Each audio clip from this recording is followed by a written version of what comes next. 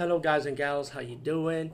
Today, I'll be talking about an awesome way to start your free podcast, and I mean free. No catch, no gimmicks. It's totally free, easy to edit, easy to record, and easy to promote and monetize your podcast. It's called Anchor.fm, and I highly recommend you, guys and gals, check it out and start your own podcast and let your voice be heard.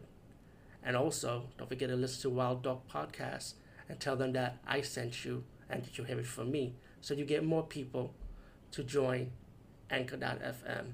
You will not be disappointed because they will also put your podcast in other platforms and then make it very, very much easier for you. Have a great day, everybody. Hey guys and gals, how you doing? Today we talk about the movie Strangers Within, and the movie is about this British this British woman who happens to be the daughter of a famous people. Her father's like a wealthy man. Her mother's a famous painter, and she decided to have a party with her friends, and suddenly these guys pop up into the party, also complete strangers, and but they had like a hidden clue, hidden agenda why they decided to drop in for this party.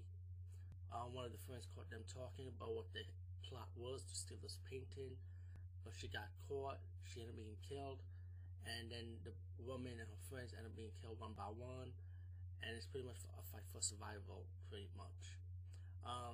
The acting, to be honest with me, it was good, but I feel like the movie stretched way too long for what it wanted to execute at. Get to the point.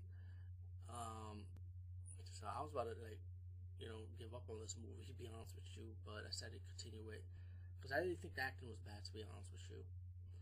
But the ending was priceless. The ending was worth watching this movie, though. So if you could sit through this movie, I think you enjoy the ending, and because it's one of those what the fuck endings, pretty much. So Strangers Within, not not so great of a movie. I'm not saying it's not good. Excuse me about that, but you just have to be patient with it. Peace out and see you later, guys and gals.